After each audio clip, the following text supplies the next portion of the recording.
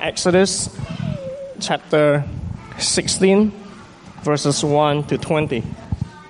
The whole Israelite community set out from Elim and came to the desert of Sin, which is between Elim and Sinai, on the 15th day of the second month after they had come out of Egypt. In the desert, the whole community grumbled against Moses and Aaron. And the Israelites said to them, "If only you had died by the Lord's hand in Egypt. There we sat around pots of meat and ate all the food we wanted, but you have brought us out into this desert to starve this entire assembly to death." Then the Lord said to Moses, I will rain down bread from heaven for you. The people are to go out each day and gather enough for that day. In this way I will test them and see whether they will follow my instructions. On the sixth day they are to prepare what they bring in, and that is to be twice as much as they gather on the other days. So Moses and Aaron said to all the Israelites, "In the evening you will know that it was the Lord who brought you out of Egypt, and in the morning you will see the glory of the Lord, because he has heard your grumbling against him. Who are we that you should grumble against us?" Moses also said, You will know that it was the Lord when he gives you meat to eat in the evening and all the bread you want in the morning, because he has heard your grumbling against him. Who are we? You're not grumbling against us, but against the Lord. Then Moses told Aaron, "Say to the entire Israelite community, 'Come before the Lord, for he has heard your grumbling.'" While Aaron was speaking to the whole Israelite community, they looked toward the desert, and there was the glory of the Lord appearing in the cloud. The Lord said to Moses, "I have heard the grumbling of the Israelites. Tell them, at twilight you will eat meat, and in the morning you will be filled with bread. Then you will know that I am the Lord your God." That evening quail came and covered the camp, and in the morning there was a layer of dew around the camp. When the dew was gone, thin flakes like frost on the ground appeared on the desert floor. When the Israelites saw it, they said to each other, "What is it?" For they did not know what it was. Moses said to them, "It is the bread the Lord has given you to eat. This is what the Lord has commanded. Each one is to gather as much as he needs. Take an omer for each person you have in your tent." The Israelites did as they were told. Some gathered much, some little. And when they measured it by the omer, he who gathered much did not have too much, and he who gathered little did not have too little. Each one gathered as much as he needed. Then Moses said to them, "No one is to keep any of it until morning." However, some of them paid no attention to Moses. They kept part of it until morning, but it was full of maggots and began to smell. So Moses was angry with them. The second reading is from the Gospel of John, chapter 6, verses 1 to 21. Sometime after this, Jesus crossed to the far shore of the Sea of Galilee, that is, the Sea of Tiberias, and a great crowd of people followed him because they saw the miraculous signs he had performed on the sick. Then Jesus went up to the mountainside and sat down with his disciples. The Jewish Passover feast was near. When Jesus looked up and saw a great crowd coming toward him, he said to Philip, "Where shall we buy bread for these people to eat?" He asked this only to test him, for he already had in mind what he was going to do. Philip answered him, 8 months' wages would not buy enough bread for each one to have a bite." Another of his disciples, Andrew, Simon Peter's brother, spoke up. "Here is a boy with 5 small barley loaves and 2 small fish, but how far will they go among so many?" Jesus said, "Have the people sit down." There was plenty of grass in that place, and the men sat down, about 5,000 of them. Jesus then took the loaves, gave thanks, and distributed to those who were seated as much as they wanted. He did the same with the fish. When they had all had enough to eat, he said to his disciples, "Gather the pieces that are left over. Let nothing be wasted." So they gathered them and filled 12 baskets with the pieces of the 5 barley loaves left over by those who had eaten. After the people saw the miraculous sign that Jesus did, they began to say, "Surely this is the prophet who is to come into the world." Jesus, knowing that they intended to come and make him king by force, withdrew again to a mountain by himself. When evening came, his disciples went down to the lake, where they got into a boat and set across the lake for Capernaum. By now it was dark, and Jesus had not yet joined them. A strong wind was blowing, and the waters grew rough. When they had rowed 3 or 3.5 miles, they saw Jesus approaching the boat, walking on the water, and they were terrified. But he said to them, "It is I, don't be afraid." Then they were willing to take him into the boat, and immediately the boat reached the shore where they were heading.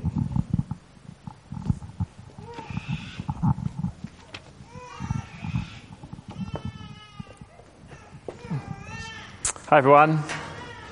I was going to start off by saying it's great to have Stephen here the last few weeks, but after that slanderous kids spot, I'm not as inclined. Let's pray. Heavenly Father, we thank you so much that we can come together today. And whatever our understanding is of you, help us today to see that Jesus is clearly wanting us to know that he is real bread, real food for us. Amen.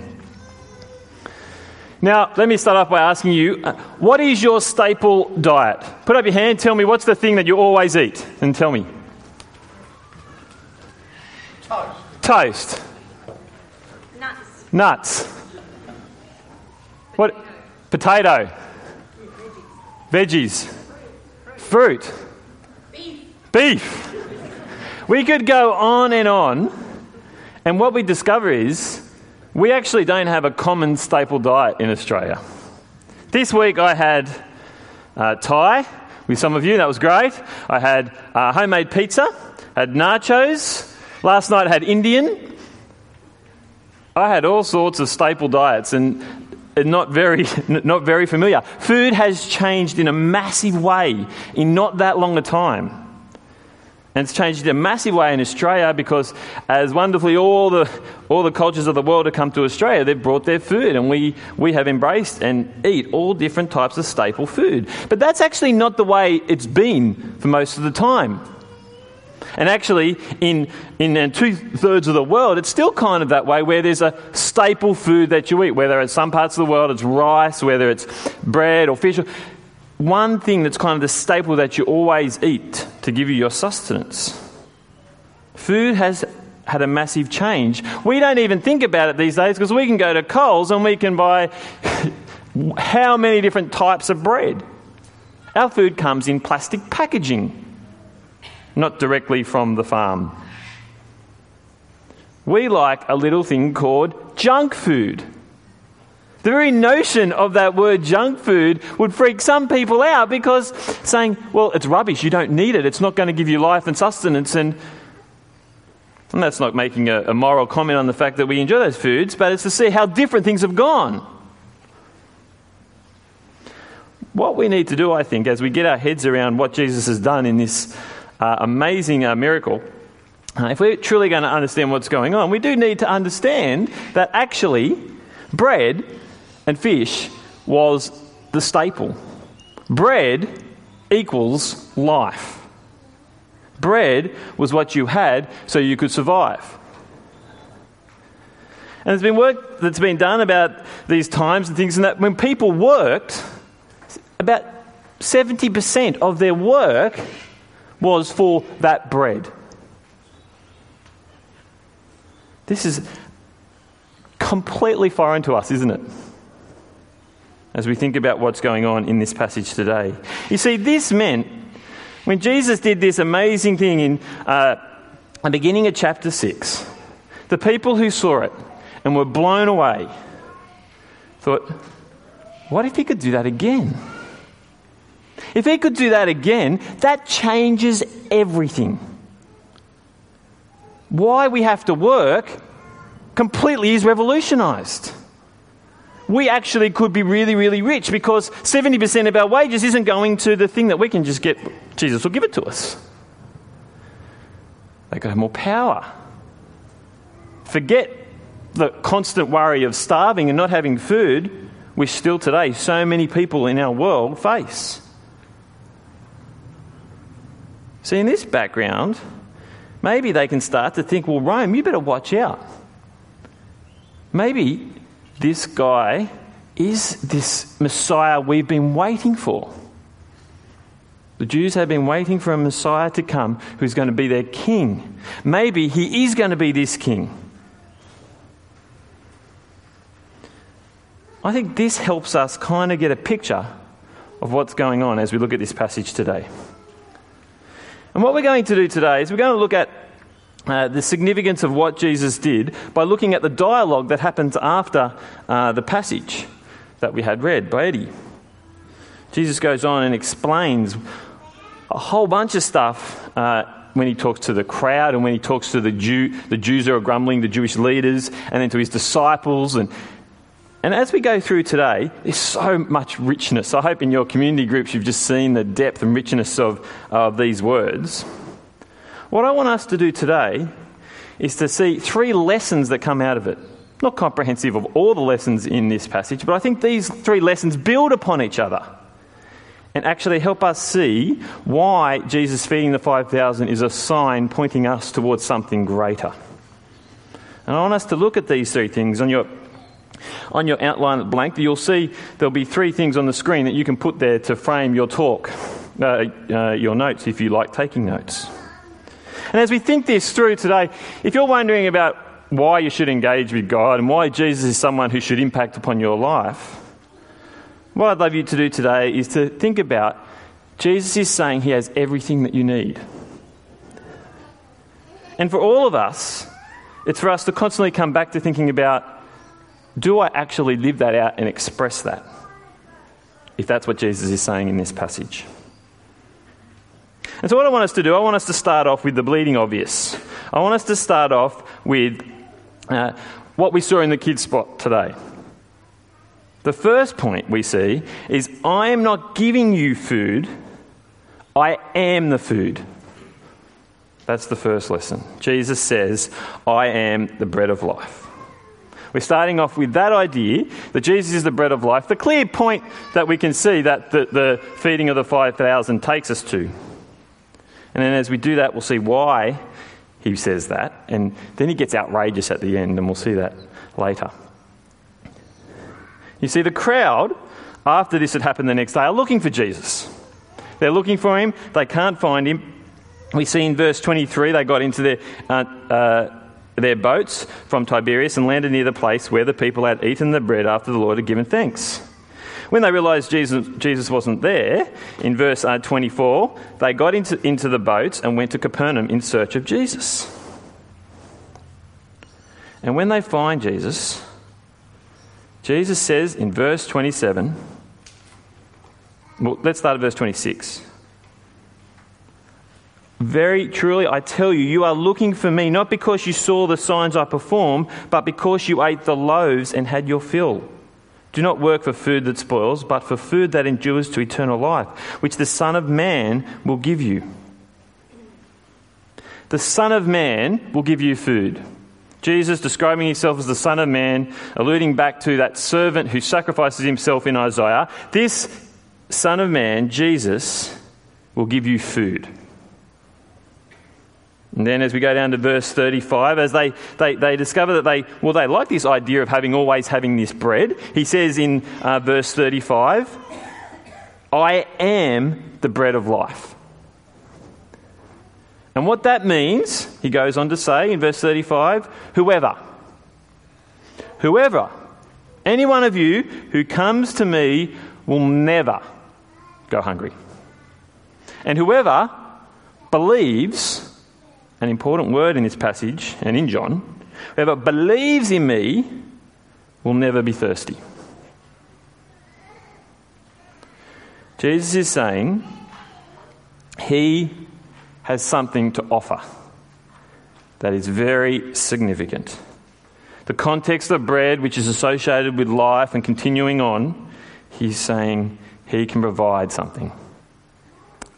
And he uses the word never to say you won't be without again. Verse 35, whoever believes in me will never be thirsty. Verse 36, but as I told you, you have seen me and still do not believe. They've seen the sign, but they haven't got it yet. And so he goes on to say in verses 47 and following, Very truly I tell you, the one who believes has eternal life. I am the bread of life.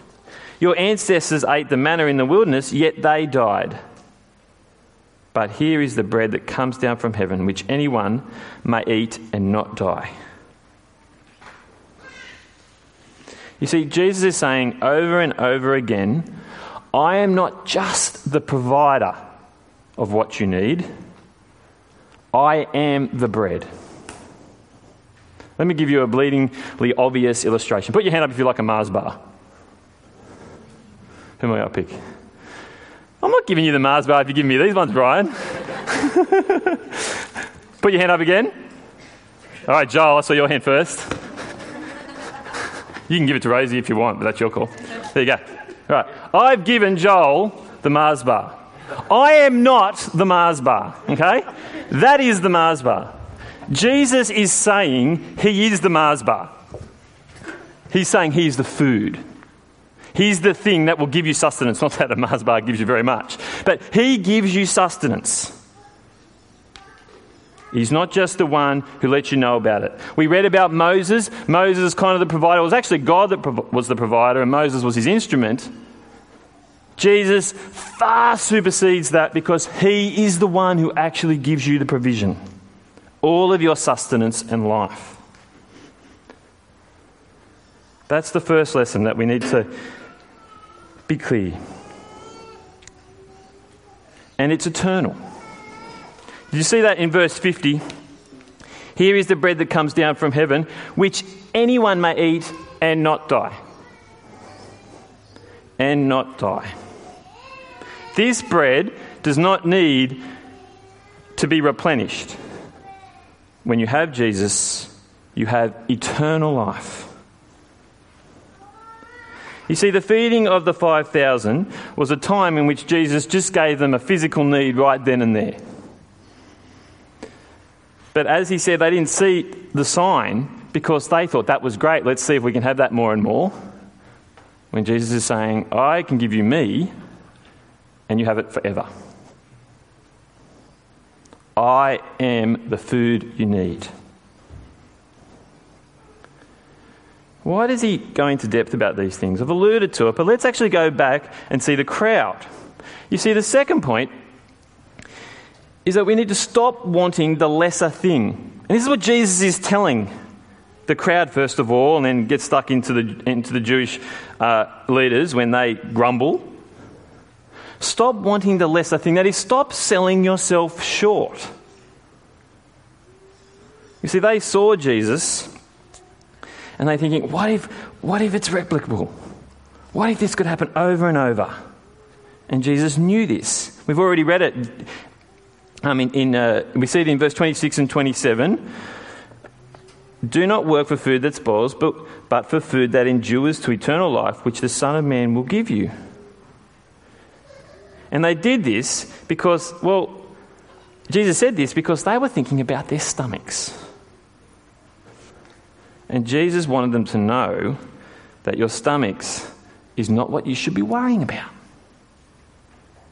So Jesus wants them to know that your issue is not that you need continual food so you can live now. He wants you to know that you need to come to God. That your work for the food that gives you life now is not as important as the real work, which you get life when you believe in God. Verse 28, they asked him, what must we do to do the work God requires? Jesus answered, the work of God is this, to believe in the one he has sent. Oh, okay, Jesus, I see, yep. So we got the food. That shouldn't be our focus, though. We should believe in you. And you've said there's life forever. That's great. That's not what they did. They said, verse 30, what sign then will you give that we may see it and believe you? What will you do? Hello? What happened yesterday? 5,000 of you got fed.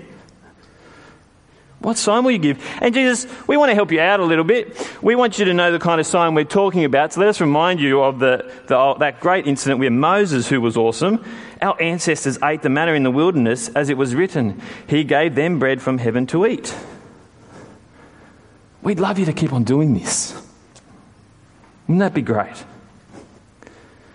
And Jesus is saying, you don't get it. That's why he keeps on telling him he's the bread of life. Because they don't get it. Moses and the whole manna thing is lesser. If you're focusing on that, that's not what the emphasis should be. You see, what they need to do is turn their eyes to the bigger picture. Stop worrying about the now and worry about the forever. See, it's a little bit like if you were going to buy 2 cars. I'm doing a seminar at Equip, and title's got in at Fast Cars. And I know nothing about cars, but that's all right. We'll get there about that. But here, imagine, who likes cars? Who likes fast cars? All right. Okay, imagine you go to a car dealer. Right? You go to a car dealer, and you have the option of 2 cars. There they are. You like fast cars. Which one are you going to pick? Anyone for the rusty car that probably doesn't go anywhere? No. That's the lesser. Jesus is saying, you've parked yourself at the sign. You're going for the lesser thing, the thing that just gives you a moment of life. And actually, you need to actually see what the bigger picture is. I have come not so that we can take down the Romans. I have come not so that you can change the way you live and don't have to work for food all the time. I have come so that you can have life with me forever. We had one of our best holidays ever, I reckon, in January when we went to the Sunshine Coast. But imagine if we went on that holiday destination, we got out of the airport, and the first sign that said the Sunshine Coast, we parked the car and put our tents there and had our holiday there. We stopped at the sign. What gooses we would be. The Jewish leaders aren't even worrying about the lesser, they're just grumbling. They don't even want him to provide that lesser. Verse 41, at this the Jews there began to grumble about him because he said, I am the bread that came down from heaven. They don't like the idea of Jesus associating himself with the Father at all. And so as Jesus knows their attitude, knows how they see him, he comes back to saying he's the bread of life.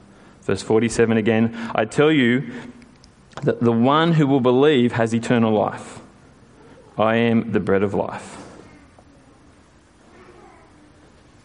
Jesus is saying to them, forget the history of Moses and the manna. Well, don't forget it. See it as a shadow of how much better I am. I actually I fulfill that and provide something better. He's saying to them, you see me and you trust and depend and rely upon me and who I am, and you have life. And you guys are grumbling. You're so far away from understanding what that sign was about. And the final lesson we're going to look at today, I suspect, is the most outrageous. Jesus says he is the bread of life, but he gets more outrageous when he talks about eating it. Verse 51. Let's read 51 to 56 as a chunk first. I am the living bread that came down from heaven. Whoever eats this bread will live forever.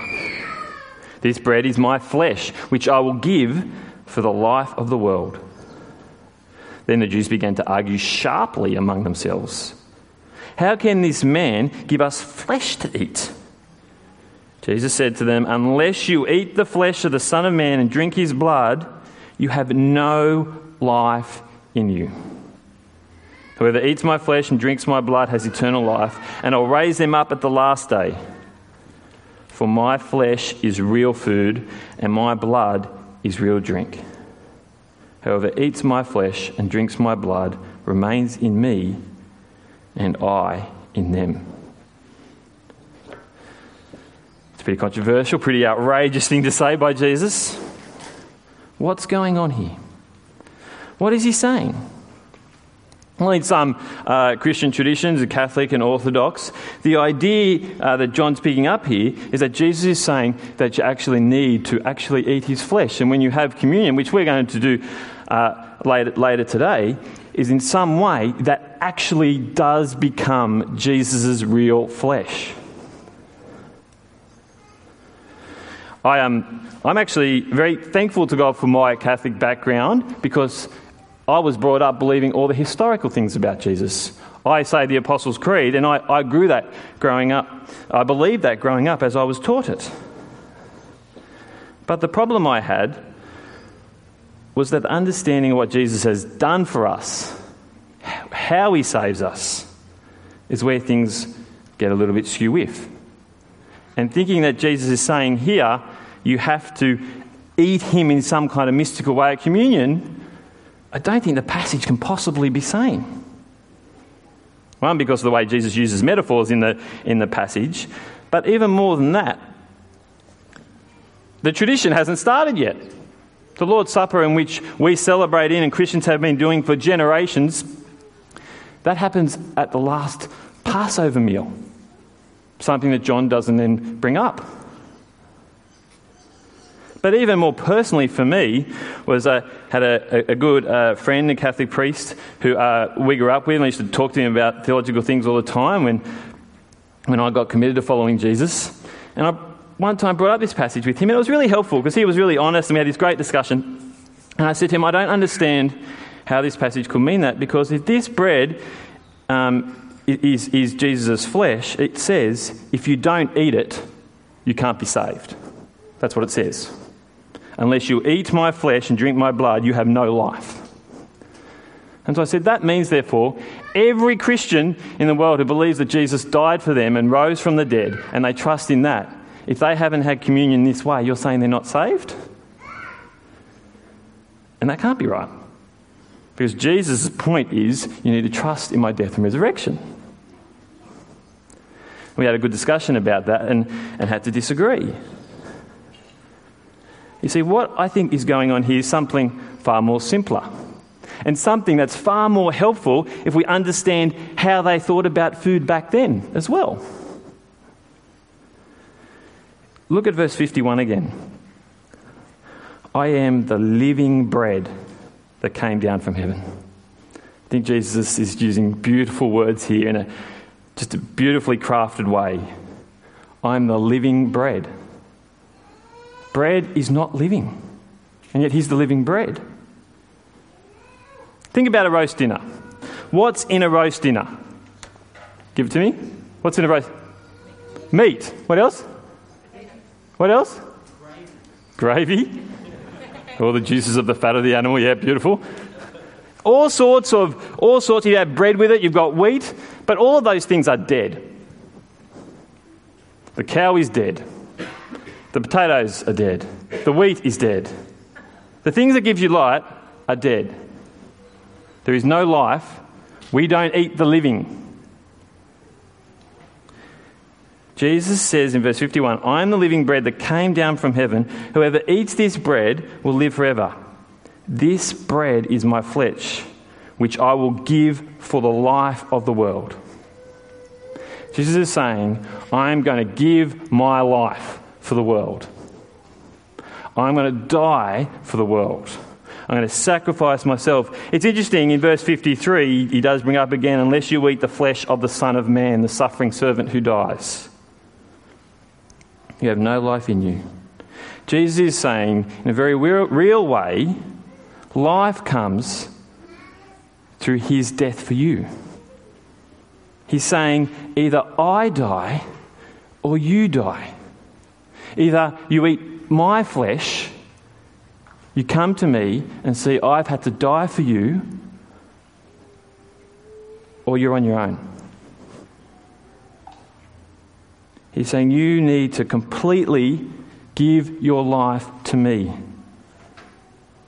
The beautiful imagery that continues on there, my flesh is real food. My blood is real drink. Whoever eats my flesh and drinks my blood remains in me and I in him. As Paul in his letters writes, being in Christ. This is John's way of saying the personal, intimate relationship you have with Jesus, who is saying he's given up everything for you. He has died for you. We're getting close to Easter. We're getting close to... The Gospel in John finishes with, "It is finished." And that is where Jesus, the living life, dies so we can have life. So it is finished. But the beautiful thing about verse 51 is that he is the living bread because he conquers death. And he is risen into glory. He is with the Father, and we have life with him forever. This is what Jesus is saying in this sign. The feeding of the 5,000, of being the bread of life, is Jesus saying, I want you to see how you need to believe in me. And it's far bigger than what's going on now in your world. I want you to see how sufficient I am, how I'm all the sustenance that you need. What we need to see today is that Jesus is saying, I'm not giving you food, I am your food. That therefore means don't want the lesser thing. And if you want my food, you need to acknowledge that I die for you. Either I die or you die. How do we finish? How do we finish in this extraordinary passage that we've only touched the surface on? There's a whole bunch of great stuff about how Jesus is saying, you need the Father to bring you to me. That you need to truly understand what belief is about in depth. You need to see how others have fallen away. And as Stephen read at the beginning today, others, we see right here, so Jesus has the words of eternal life. What do we take away? Well, I think we need to believe in the bread of life. And that belief is not simply to go, well, I know it's true. Because when the crowd saw the sign, they believed Jesus did it. They believed he did it, so much so that they wanted him to do it again. Whatever you believe about Jesus, if it's true, is great. But unless you come to truly accept that you need to give your life to him, that he needs to be your sustenance, that you can't earn any favour with him because he gives you it all, it's not real belief.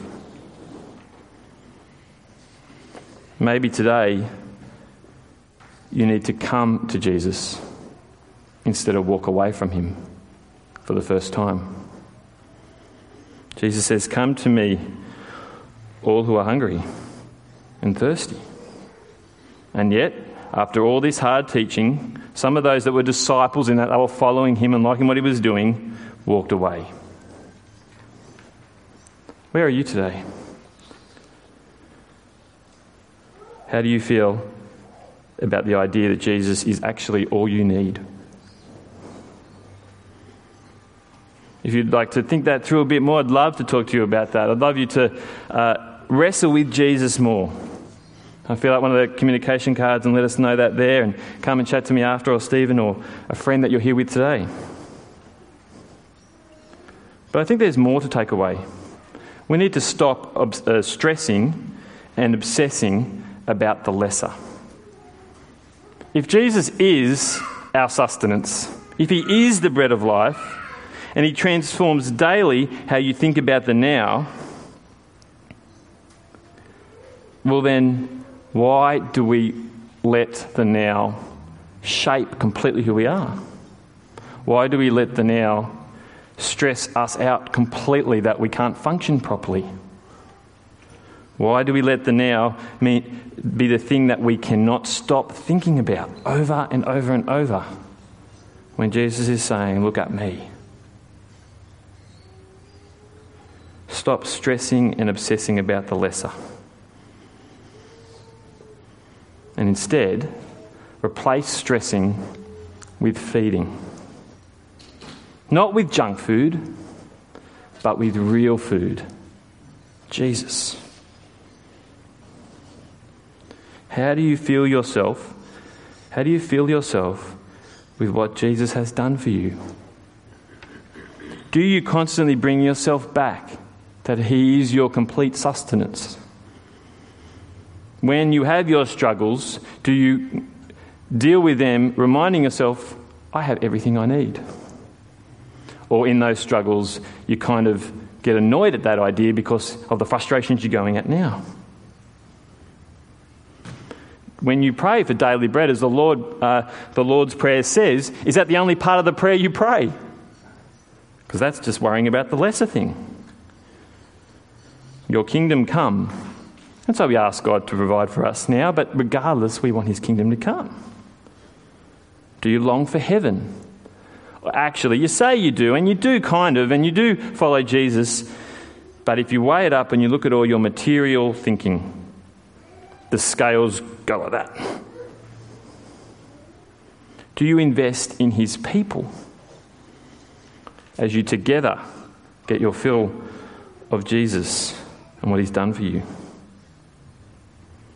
That's why actually having communion, which we do around every 4 weeks, is a really helpful thing. Because it's a physical thing that we do together as one people to remind us that we need Jesus. It doesn't have power in of itself. It's a physical expression of the Word of God that reminds us we need to turn back to him. That we need him completely and utterly. Just as bread gives us life, real life, we need to ingest Jesus. How do you see the bread of life? Let's pray. Heavenly Father, we thank you. We thank you that you have given us real bread in your Son. Thank you that he's gone to the cross and died for us. The living bread that has died so that we can feed on him. We thank you that he is not dead, that he lives, that he's conquered death, and that he gives us life. Father, help us day by day to remember what the bigger thing is. Thank you for Jesus. Amen.